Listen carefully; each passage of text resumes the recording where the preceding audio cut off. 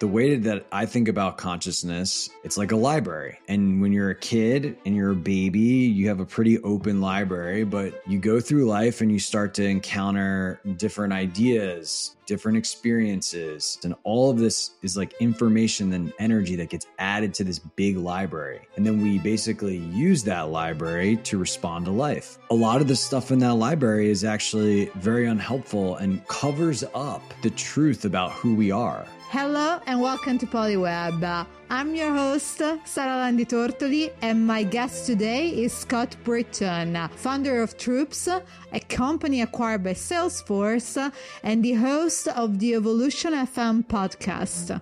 In this conversation, we explore Scott's journey through entrepreneurship, his spiritual awakening, and how to effectively manage a busy life with mindfulness and listening to your own intuition. I would keep a note on your phone and write down every single time you get disturbed. So every time you feel anxious, anytime you feel upset, anytime you're taken out of peace.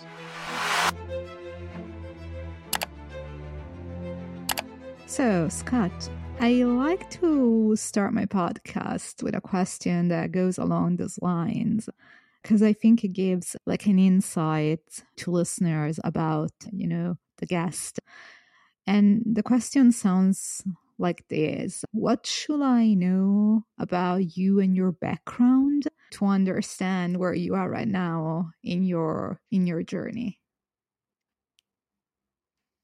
Yeah, I think my background for the first 30 years was very, very kind of like follow the American dream, very achievement oriented. I grew up as an athlete. I wanted to be a professional athlete. I was a football player. I went to Princeton University, which is usually ranked the first or second best university in the States. Was an athlete there, left college and became an entrepreneur because that was kind of the cool, successful, sexy thing to do. And so I did that. And about 8 years ago, started a couple different things, but 8 years ago I started my most recent company, which was basically a workflow automation company called Troops. What that company did was it helped people interact with databases like their CRM or marketing automation. So things like Salesforce, HubSpot, Zendesk, do all of that within chat platforms like Slack and Microsoft Teams as kind of this future of work technology. And yeah, I did that. That business ended up selling to Salesforce, which is the fifth largest business software company in the world. And, it was kind of one of these experiences where 5 years into that company, I felt like I had done everything right. I went to the right school. I was successful. I had the best body of all my friends. I had the most friends and women in my life, all these things that kind of culture told me that would make me happy and would give me a good life. And yet I was pretty miserable. I was pretty just like exhausted from my perfectionism. And yeah, about 5 years into that company, when I turned 30, I was pretty burnt out. And I basically opened up to the idea of doing a plant medicine experience for the first time. I had a very profound experience. At this point, I had been meditating for 6 years, but it was very much a practice oriented towards stress management at that point in my life. Didn't really have any depth beyond that. And after the plant medicine experience, I kind of felt like I had a veil pulled off my eyes of like what reality is. I became very interested in exploring spirituality and consciousness, and maybe there's more here. And all of a sudden, business success, those things just became kind of increasingly less interesting. And I think the big thing that happened to me was 3 or 4 months later, I had this thing called a Kundalini awakening, where basically you have very intense energy shooting through, kind of opening up and beginning to move through your body.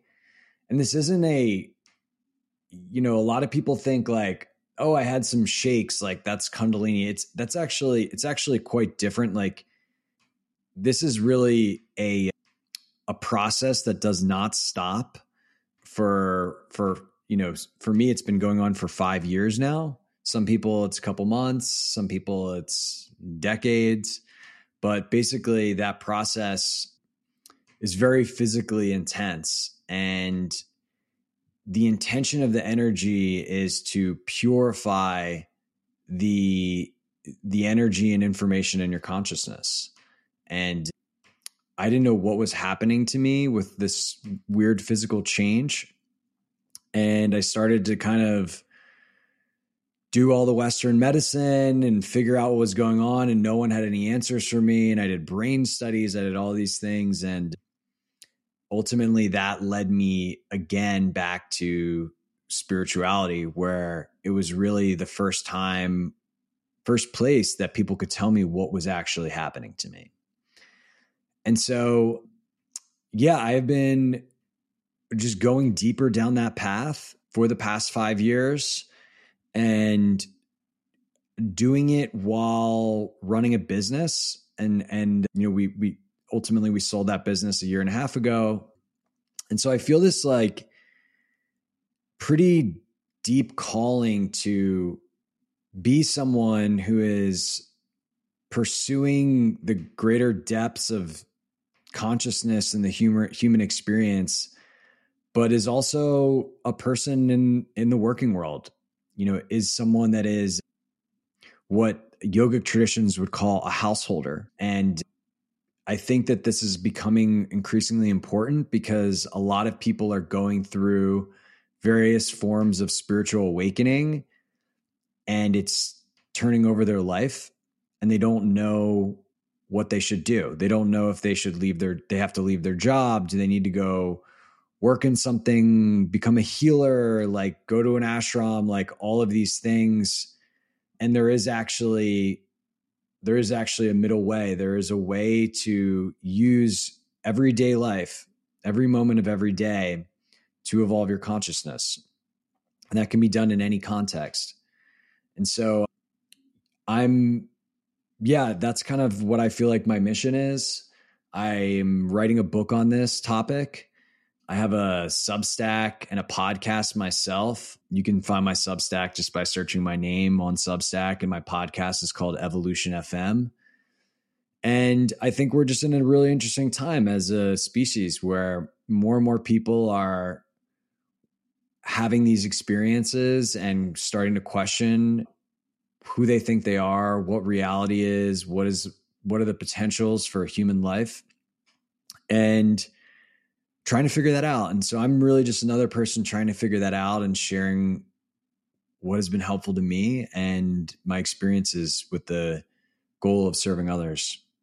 Thank you for sharing that so openly and so transparently. For the past year, I've been on a similar journey. And right now, I'm kind of struggling to figure out what's next for me. This, I think, is the first time that I speak about it openly in public. But I've taken a pause from my job largely for the past year. And because I had the space, I started what I think of as a year to heal, basically. Like this healing journey, largely brought about by meditating consistently, at least 1 hour and a half every single morning. Most days it's between 2 and 3 hours every single morning. I did other things, not just meditation, plant medicine as well, regular journaling, therapy, coaching. Like I tried many, many different things. And right now I'm at this point in which I'm, need to go back to be an active member of society. Let's put it like this, and figure out what's next for me. And I'm kind of struggling to reconcile how do I keep this space and this spirituality alive while I go back to be a fully embedded member of the productive society. I'm seriously going trial and error to see what fits to this new me, right? Because things that were acceptable before and that I thought I wanted are not the one that I want right now, or they don't feel as important, and other things are more important.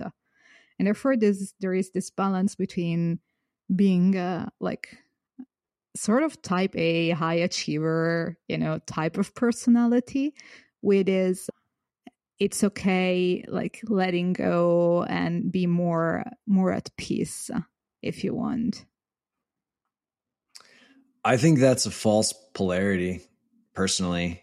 I think, I definitely have some questions for you about, maybe we start there. So what parts of spirituality are you afraid of losing by going back into the working world? I'm afraid of losing the space that is needed to allow myself to open up to really emotions and what I'm feeling and what I think of as my inner light. Because I realized to meditate and to really arrive to that level, at least for me, you need emptiness. You need to be able to switch off the monkey brain for a period of time that is long enough for allowing this to come up. At least this is what it feels like to me. I'm not sure what's anyone else's experience with this. I think everyone has, the thing that's fascinating about consciousness and spirituality and kind of what we're talking about. Everyone has a unique experience, a unique journey. Like, I can't sit here and tell you oh, you should do this because I'm not you, and my path is different than your path. And there's 8 billion paths. But what I've seen in my own experience and other people's is that meditation is like the entry ticket to the game. If you're peaceful for 20 minutes and then frenetic and an asshole for 23 hours and 40 minutes, okay, cool. You've experienced what spaciousness feels like. You've touched a part of your inner, deeper self, which is a spacious awareness. And the goal, so you've had exposure, and the goal is to embody that state permanently. And the way that you do that is the practice expands beyond the cushion. And it's why many yogic masters and gurus would send their students out into the world after a couple of years. They would say, okay, you know what? It's time for you to grow in your wisdom and grow in your practice by being a person and a participant in the world, because you're not really serving if you're sitting in a cave, unless you're, a very high being that can change the energy of the planet. And so, yeah, I think you're at an interesting juncture. And one of the exemplars that comes to me that had a similar experience. Have you read any Michael Singer's work? Yeah. Surrender Experiment. I think like the untethered soul and living untethered, like behind there. I have a book, Nice. I like some books for people that are listening to the podcast just behind me. So yeah, they are there. Yeah. I mean, he's a great example of someone that's all right, I'm going to meditate my way to enlightenment. And what he realizes is that the meditation has its limits. And then he needed to learn how to use life as a meditation. And so that's really been my experience and practice, which is the way to remain,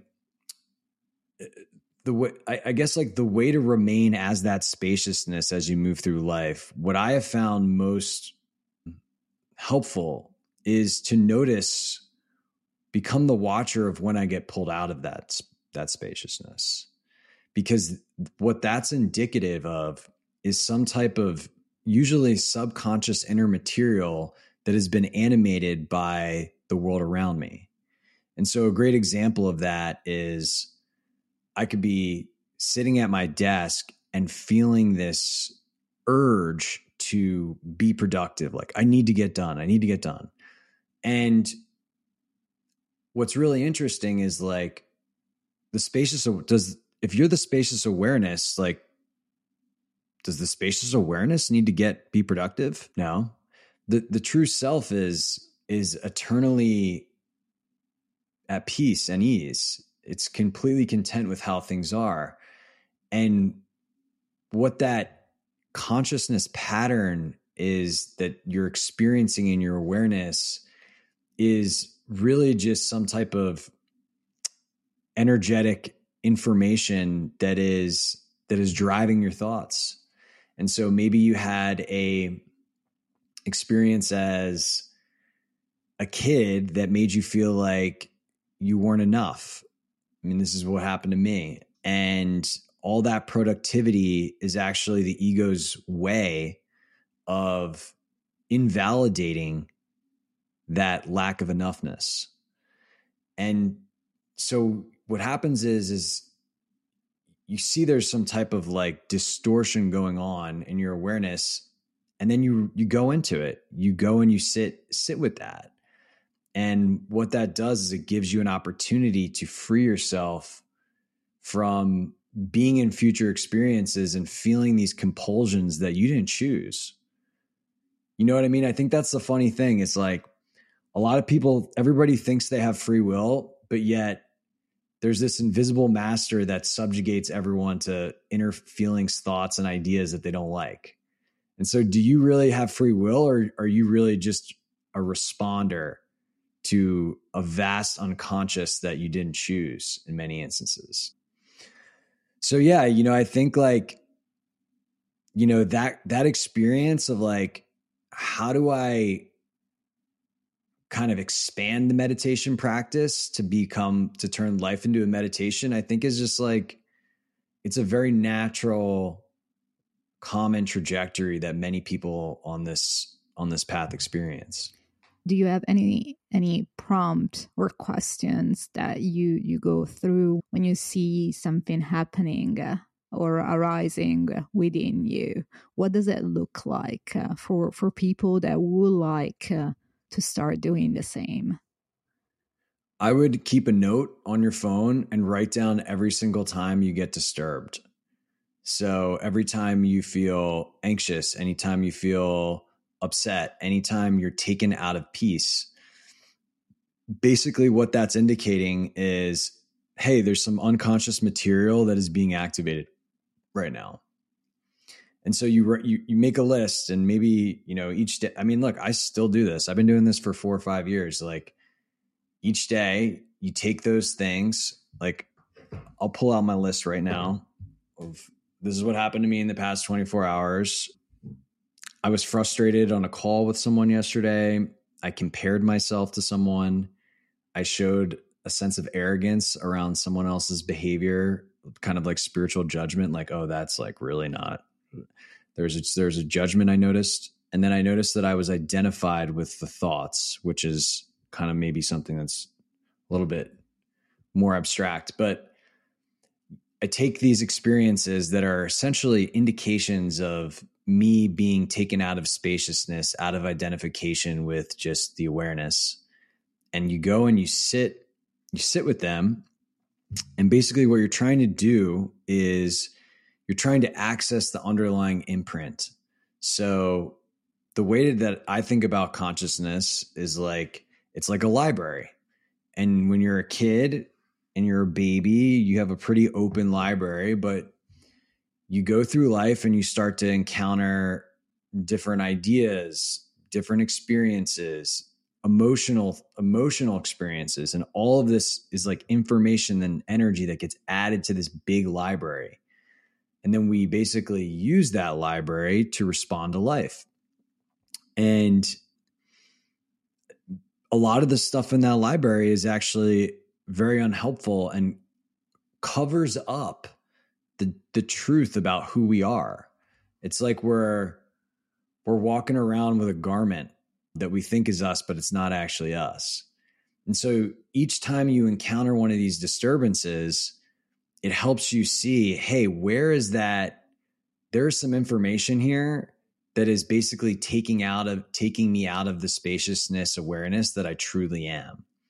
And so you bring that into meditation, and the goal, there's this scientific actually proof of this called memory reconsolidation. Of all of the studies that have been done scientifically with behavior change and psychology and transformation, this process is actually the only one that has scientifically been validated to result in permanent behavior change, permanent transformation. And the process is basically you need to access the underlying emotional energy, which means like have a felt experience.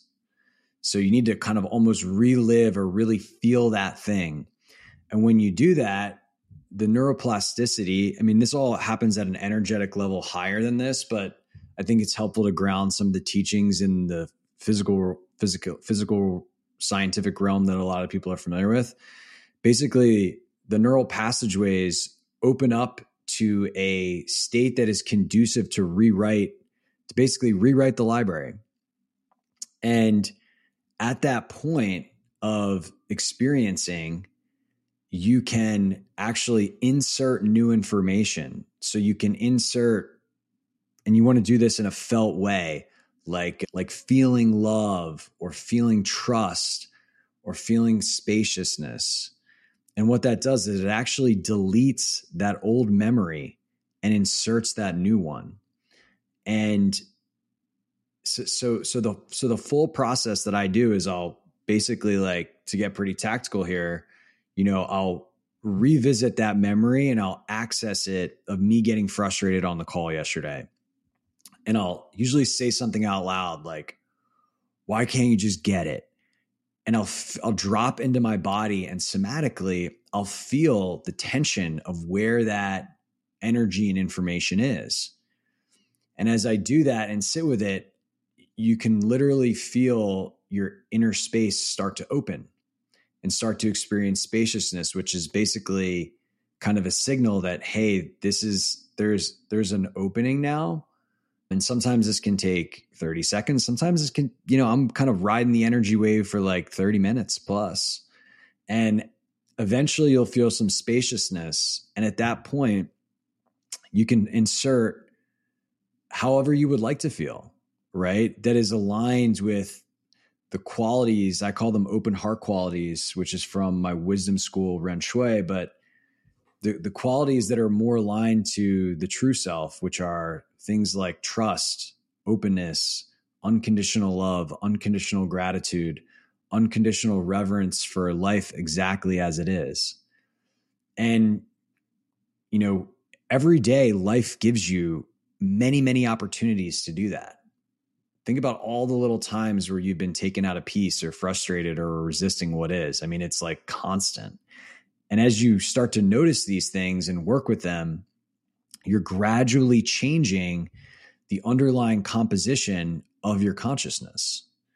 And what you'll notice is that many of the things that used to take you out of peace, that used to take you out of that moving, living meditation, no longer do, because there's no underlying information that's getting animated by the outside world like it once did.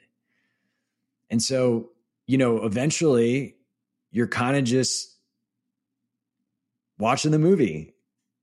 You are permanently or more permanently or increasingly the observer of the experience, including your thoughts and reactions, which is what you are in meditation, except you're moving through the world.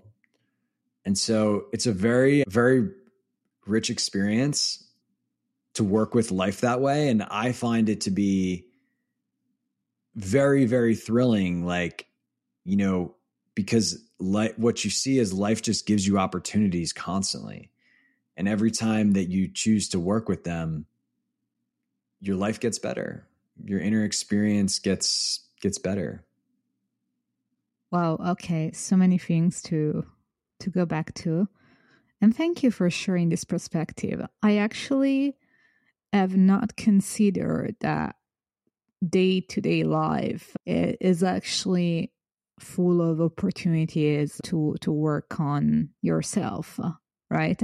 I guess that what I'm afraid of is that I don't feel yet strong enough in my journey to deal with all those inputs at once. But I wanna go back to the very start of your journey because I think this could be of particular interest to listeners. And I would like to go back to the moment where you realized that things needed to change. Do you remember exactly what you were going through at that time, and what were the first action steps that you started to take at that point? Yeah, there were kind of two things that stick out to me, like two moments. One was my mother said to me, you know, kind of like, what's happened to you? Like, you used to be so, like, used to like joke around, you know, you used to be so carefree in high school and growing up, and you're like so intense. That was kind of like a whoa moment for me because I knew she was right. And I also had this experience where I was dating someone and we went to a therapist. And the therapist basically, in not so many words, said, like, you don't feel comfortable like choosing the things that you want to. Because basically, like, I was in this relationship that deep down, like, I didn't really want to be in, but I like thought I was a bad person if I thought I should be in it, you know, like, this person's objectively amazing and everybody likes her and, you know, we have a good time together and like, but like, I wasn't all in. I wasn't fully in. And I thought that something was, I thought I just like wasn't allowed to, that wasn't okay. And this therapist kind of highlighted to me, like, you don't know how to like do what you want. And I was like, wow, you're fucking right. And so like those were two kind of moments of change. And I don't think it was like, wow, that moment happened and then I did X. You know, they were more just like signs that like my program that everyone told me was working for me because I was like having success in the outside world was just not working. And, you know, I gradually and slowly started to accept that and try to change. But I mean, you know, there's no quick fix here. Like, this is just the journey, you know, and yeah, it's probably one I'll be on my whole life. I agree with you that once you start, it's not like there is an end. At least that's also my experience so far. Is like it's something that you start and then just, you know, follows you along on for your entire life. But at that point, when you had this realization and you came gradually to accept that this is what was present for you, what did you start to do? What things did you start to change or to add to your life? Because I guess that what I'm asking for is for listeners who are kind of in a similar situation as the one that you describe right now. What are the first things that they should start doing or thinking about? I just think maybe a big thing is like to start to shift the external orientation inward, right? Like if you're reading books and watching things on like how to be successful and like how to be healthy physically and how to have the perfect body and like all of these things like that are basically kind of like, oh, like a good life is out there. It's not focused on creating abundance within in how you feel on a moment to moment basis. There's many different ways to explore that, but I would just start to explore that. And for me, that like I had already been meditating for 6 years at this point. And so it wasn't like, oh, I started meditating. It was more like I started to shift my gaze of the information I was consuming, the books I was reading, the podcasts I was listening to be oriented towards the inner space. And as I did that, you start to just encounter different things, encounter different practices and different curiosities. And I think part of it is just an experimentation process of just trying different things and seeing if they resonate and, going from there. Yeah. During, the introduction, you mentioned something that happened to you and you called it Kundalini awakening. Can you explain what that is and what it looks like? Yeah. So this kind of exists in many different traditions. The word Kundalini kind of comes from the more yogic Vedic traditions, but the idea is that we all have this latent life force energy that is used to basically bring us into life. It's what spurs the union of a sperm and egg to grow into a being inside the body energetically. And after we're born, it basically becomes dormant. It kind of gets just turned off. And it's like this latent potential that most humans just don't even know about. Like I had never even heard the word before. And traditionally, as one evolves spiritually, that energy can reawaken. And there's actually processes in certain traditions where like a master or yogi, when a student has been amply purified and the body and mind has been purified, they will basically do what's called a Shakti pot and awaken this energy within the student. And the goal of the energy is to basically purify the entire energy system, nervous system, and connect someone with the divine intelligence and consciousness that it reveals the truth about who they are. It's like a transformation process, both physically and energetically. And in some cases, this can actually happen to people when they haven't gone through kind of like the step-by-step process of working with some type of, tradition. And that's what happened to me. I wasn't seeking this out. I didn't know about it. it kind of just happened after psychedelics, and it has been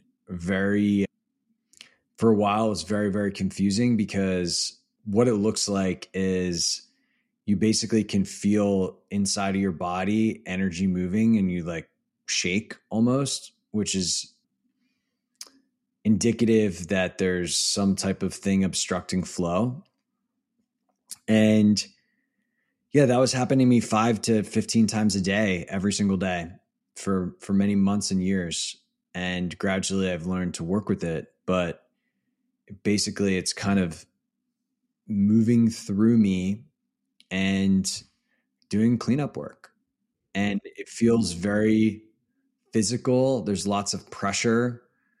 And the energy is an intelligence. It kind of knows exactly what needs to be experienced. And so when these tightnesses and different things come up in my body, it's a pointing to go into them. And oftentimes there's information such as past experiences, stored emotions that need to be faced and accepted and eventually loved. And so that's what kind of Kundalini is. And, I'm still in my process. So like, I can tell you about what happens next and later, but like, I just really don't, from direct experience perspective, like I just don't know because I'm not there yet. So. Okay. Thank you. That's helpful. You mentioned that your experience with psychedelics and plant medicine in general, like what does that experience look like for you? And now, would you suggest listeners approaching it if they're interested? I think, plant medicine is like, it's like an occasional condiment, of a small, of a much, much bigger spiritual meal. The purpose of psychedelics from my perspective is, they're non-specific amplifiers to things that are in your consciousness. And so they help you experience those things that need to be met. And in many instances, open up your perspective to a bigger reality. But like, as many, many, many people that have kind of went on this journey, Ram Dass was one of the original examples. Like, you go on the ride and then you get off the ride. And like, I think what everyone wants is to experience the feelings that they want to feel all the time, permanently. And like, I think psychedelics can motivate one to develop the practices in order to reach that place. But taking psychedelics on its own, they might help you with like a little bit of this, like a little burst here, a little burst there, but it's not going to result in the embodied change without all of the work. And so like, the psychedelics, like for my own journey, like they helped me get started, but like, I don't really use psychedelics now. I don't really care to. There's lots of unintended consequences of using plant medicines that I have experienced. Having your field open, having all these kind of energies that are not yours, entities. Like, there's lots of shit people don't talk about that happens when you take plant medicine that many people have to deal with afterwards. And so I don't have a problem sharing that because I think people should know. People treat it as like a panacea of healing, and it's really just not. Like, they can be helpful, but at the end of the day, like, everyone talks about integration. Integration is just developing spiritual practice. It's like integration, which means embodiment, like being that person that you felt on the experience. The way to get there is through working on the consciousness, through developing spiritual practice. It's not doing 50 ceremonies. When I meet people that like it's kind of like dating apps. Like the goal is to get off the app, And so, and my ayahuasca shaman who lived in Peru and studied with the lineage of, wasn't one of these like therapy person turned shaman. Like he was a real shaman, was like, yeah, the goal is to obviously not do this. And different people have different timelines for that. But, I would say tread lightly. But if someone's doing like 50 sits or whatever, it's like, all right, is the medicine really working? But that's just my opinion. What do I know? Yeah. I mean, like psychedelics and plant medicine feels like the Russian roulette. You don't know what you're going to get or what is going to come up. And be careful what you wish for. That's also my experience in this realm. You talk about spiritual practice or practices. Do you follow like a specific one, or what does those spiritual practices that you talk about look like? If you're open to share. Yeah, I mean, spiritual practice is like a very broad thing. I would say the way that I think, what is spirituality? I think it's strengthening the connection with something bigger, right? Something, the divine, the life force that animates everything that you see. And so there's many different ways to do that. And for me, what does that look like? I mean, I've tried pretty much everything, but what's stuck is the practice that we went through, which is, using my response to life in order to evolve. And I bring that into meditation. I've recently restarted doing Qigong, which is basically like moving energy, moving qi into the body so that there's not any deficiencies, there's less blockages, and working with that. I have a dedicated practice where I basically commune with my higher self. And so I bring questions to the stillness and I get information about how to live my life and I follow it. It's like it's kind of like my whole life just feels like a big spiritual practice because I'm just like watching it all unfold, noticing when I'm resisting, surrendering to that, going inward, following the directions that life and my higher self brings into my awareness.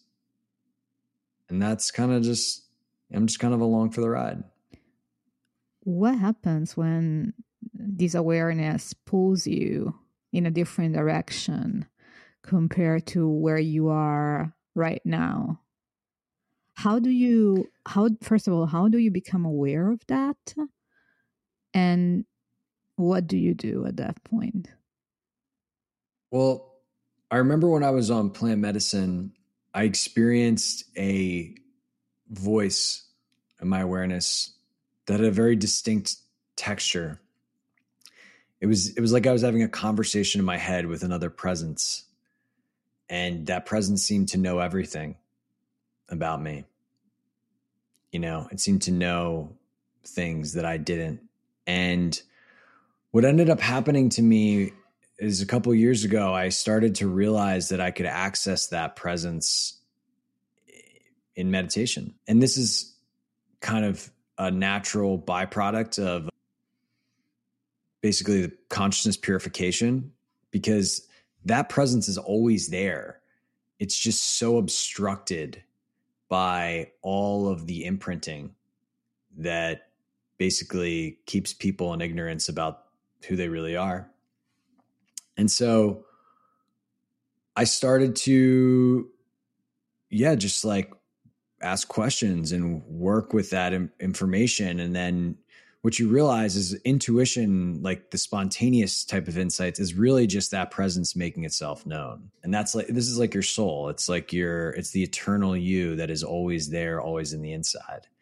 And so as you start to do the consciousness purification, it just starts to become a more dominant contributor into the information in your awareness. So you have like these thoughts that are emanating from the ego that have a certain kind of sound, almost like a certain quality, a certain texture, a certain type of content. And then you have this other type of information that is, much more an emanation from the divine part of you.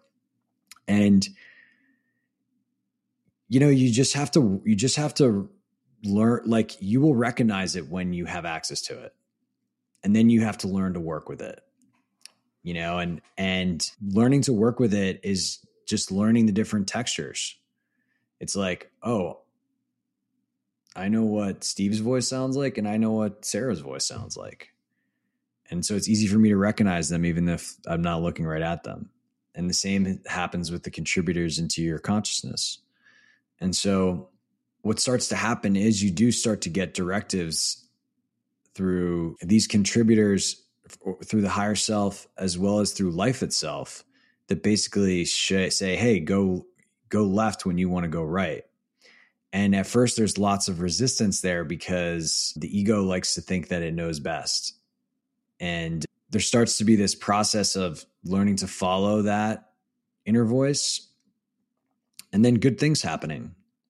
And good things can be great outcomes in the world, or they can be really important experiences for your growth. And eventually what you realize is that you don't know shit. Like your ego is like a child. It's like a kindergartner. And it has a very, very thin slice of reality that it draws from to make suggestions that is oriented around survival, which is very different from an orientation around your highest expression, the highest potential for you as a being to contribute and participate in that and what you see. And so eventually, the ego, you kind of see what's going on. You're like, wow, like all the like go left signs from the ego are actually just like try to survive. And like, this is like a little child. And this go right information is much more aligned with my highest good. And you get verifiable evidence of that through learning to trust that higher source of information. So, just that resistance phase is natural. And for me, it's like, I don't make a meaningful decision without consulting my higher self. Like I asked if I should join this podcast, and it's the intellect is like so limited and small and just from a bunch of inherited ideas that I didn't even choose. So versus the true self is operating from total information, eternity. So like it's a process. Like it's been a multiple year process to learn how to navigate that and work with that. And it's actually something I teach people. I have a course called Guided Intuition, which is all about how to gradually start to move in the direction of working with the inner intelligence. I see. I was about to ask you, how do you tune into it? Like, how do you? It's an emergent. It's emergent. So like, it's the way to think about it is like this. There was this show on Netflix called Ancient Apocalypse. And on the show, they were looking at this big mound. It just looked like a big mound. And under that mound was actually a very, very elaborate, amazing temple. But it had been covered up by dirt and vegetation and plants. And so it's like, it was always there, but you couldn't access it. You couldn't even see it. And so the process of tuning in is like removing the sediment that's obstructing what's already there. it's not like, oh, say these words and this happens. It's like layer by layer, gradually moving all of the imprints that are obstructing that divine part of you that's always been there. And so it really is emergent versus that has to do with lots of the consciousness purification work versus like some technique. It's like, it's not, you don't get it by a technique. You get it by healing your consciousness. Okay. Interesting.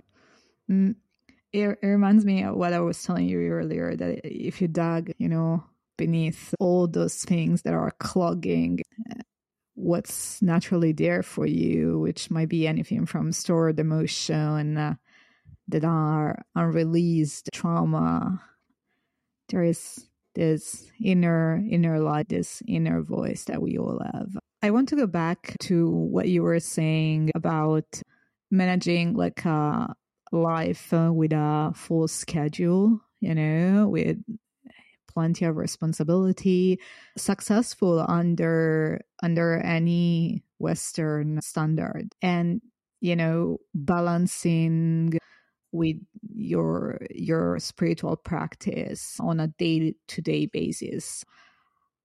What does it look like for you? Like, what's your schedule, or what are the things that are non-negotiable for you that you always make sure to make time for?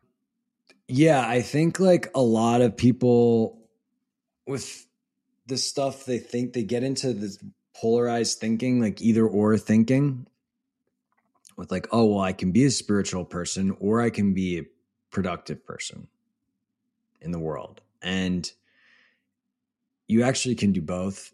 And productivity, the way productivity happens is it just changes as you grow spiritually. Like, we can talk about that. But I think what's really important is to just get clear on what's your priority. Where's your allegiance? Is your allegiance to your to-do list, or is your allegiance to your evolution? And for me, my allegiance is to my evolution. And so, I'm constantly faced with trade-offs of like worldly responsibility, or like, hey, go and sit with this thing that just triggered you. And having that clear priority makes it easy for me to know what I'm going to do. And so for me, I usually start my day with my practices. That usually takes 1 to 2 hours. And then I move through my day, and then I use my day for my spiritual growth. And so and as things come up, the prioritization just makes it easy where my focus needs to be, if I can. And if I can't do something in the moment, I'll, go and sit with it or be with it later. And so I'm constantly faced with trade-offs of like, feed the limited self, move into the expansive self throughout the day. And you just use those. And there comes a point in, it's very common. It sounds like you might be going through this, where it's like you had a very external orientation, and then the pendulum swings to a very internal orientation. And then eventually that inner transformation wants to express outward. It's like we are meant to all just sit in the house and meditate and read spiritual books all day. And the way that shows up is inspiration. And so all of a sudden you will start to feel inspiration to do things, and even potentially a genuine desire to serve. And I say genuine because a lot of people do service because they should. And that's really just the ego. It's like, oh, I should give back, or like, I'm going to give back because I'm a good person, or I'm spiritual now, so I'm going to be a teacher. Like, it's just different from the emergence of your priority becoming serving what you see in the world around you. And so at that point, you start to be excited about being an actor in the world. but still maintaining the allegiance. And, I think a big difference between those, when the emergence comes and you move back into the world, is you just start to be more in flow. And so like I could be doing something, but then like I get this inner experience, even though it doesn't make sense, to go do this other thing or to go be with my baby or whatever. And I just follow it. And so I'm just in the flow of life, moving based on what's unfolding and arising in the moment, versus like, okay, I did my spiritual practices. Now I'm going to do my work. Like that compartmentalization just isn't there. And that process of moving into that takes time. It takes, it's still something I'm learning how to do and getting better at each day. But that's a common arc that I've seen with lots of people.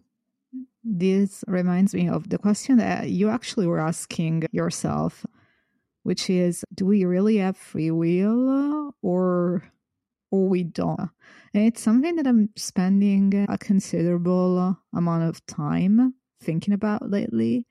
It feels like if you ignore what's actually really inside you that pulls you in a certain direction, you can do so, but you'll do so at great cost and great suffering.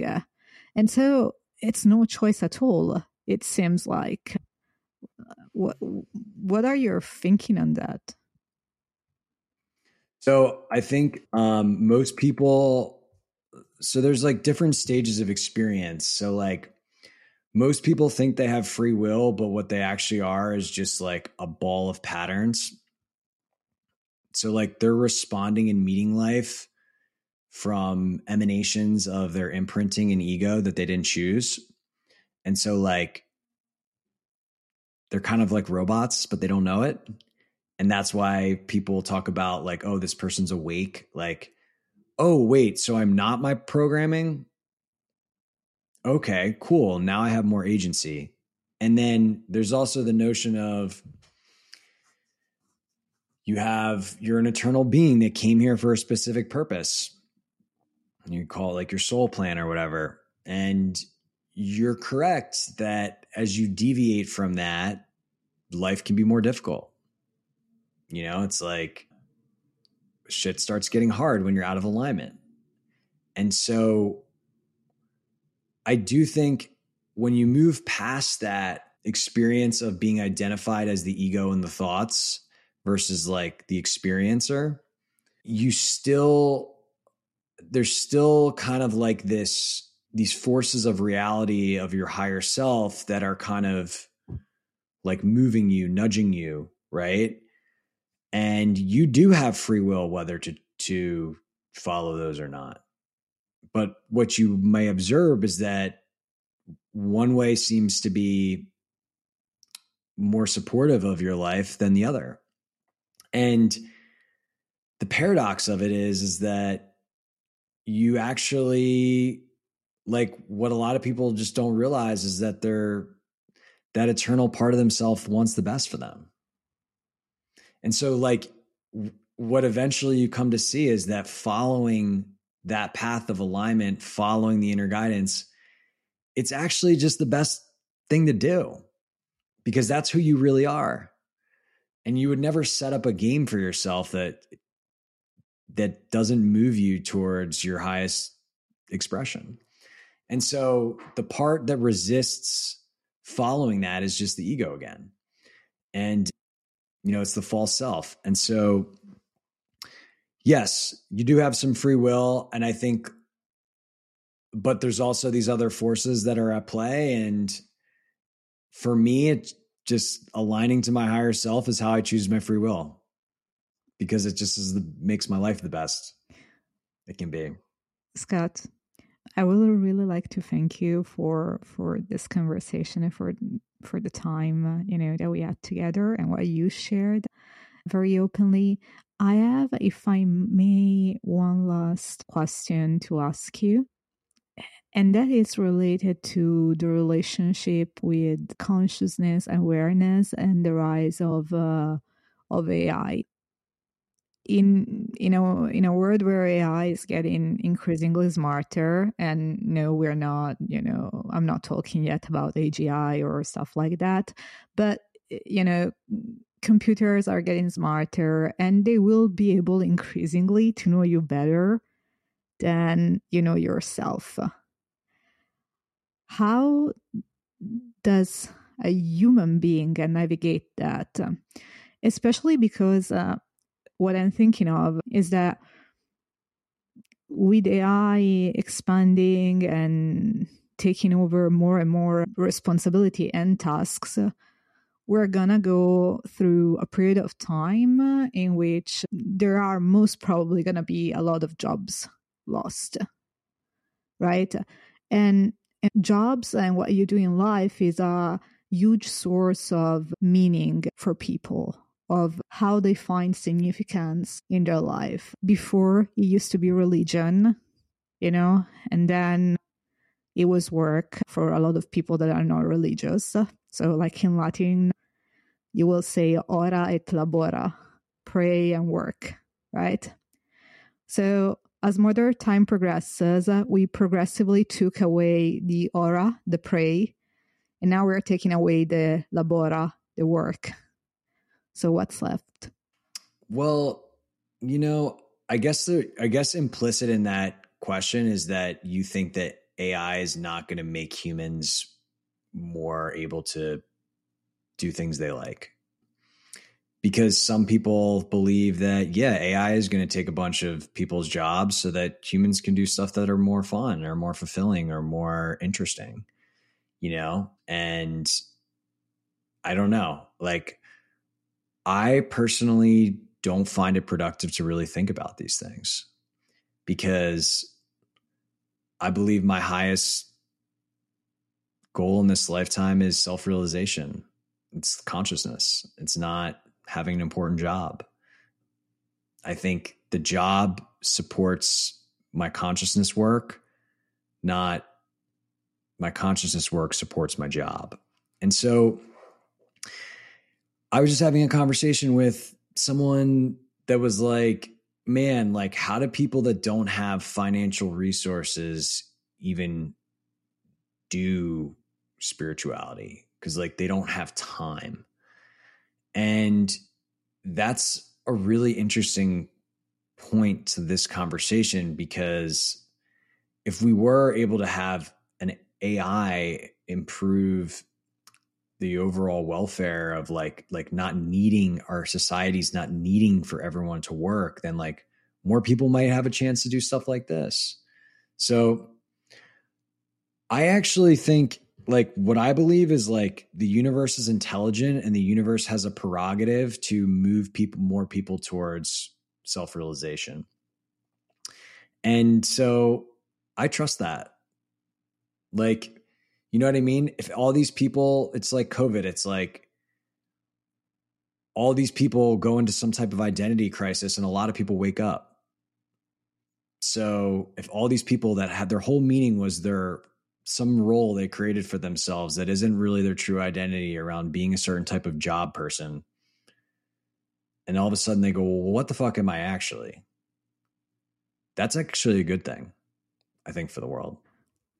Scott, thank you so much for sharing your experience. Is there anything before we wrap up that you would like to share with the audience, or things that I haven't asked you that you think are important to touch upon?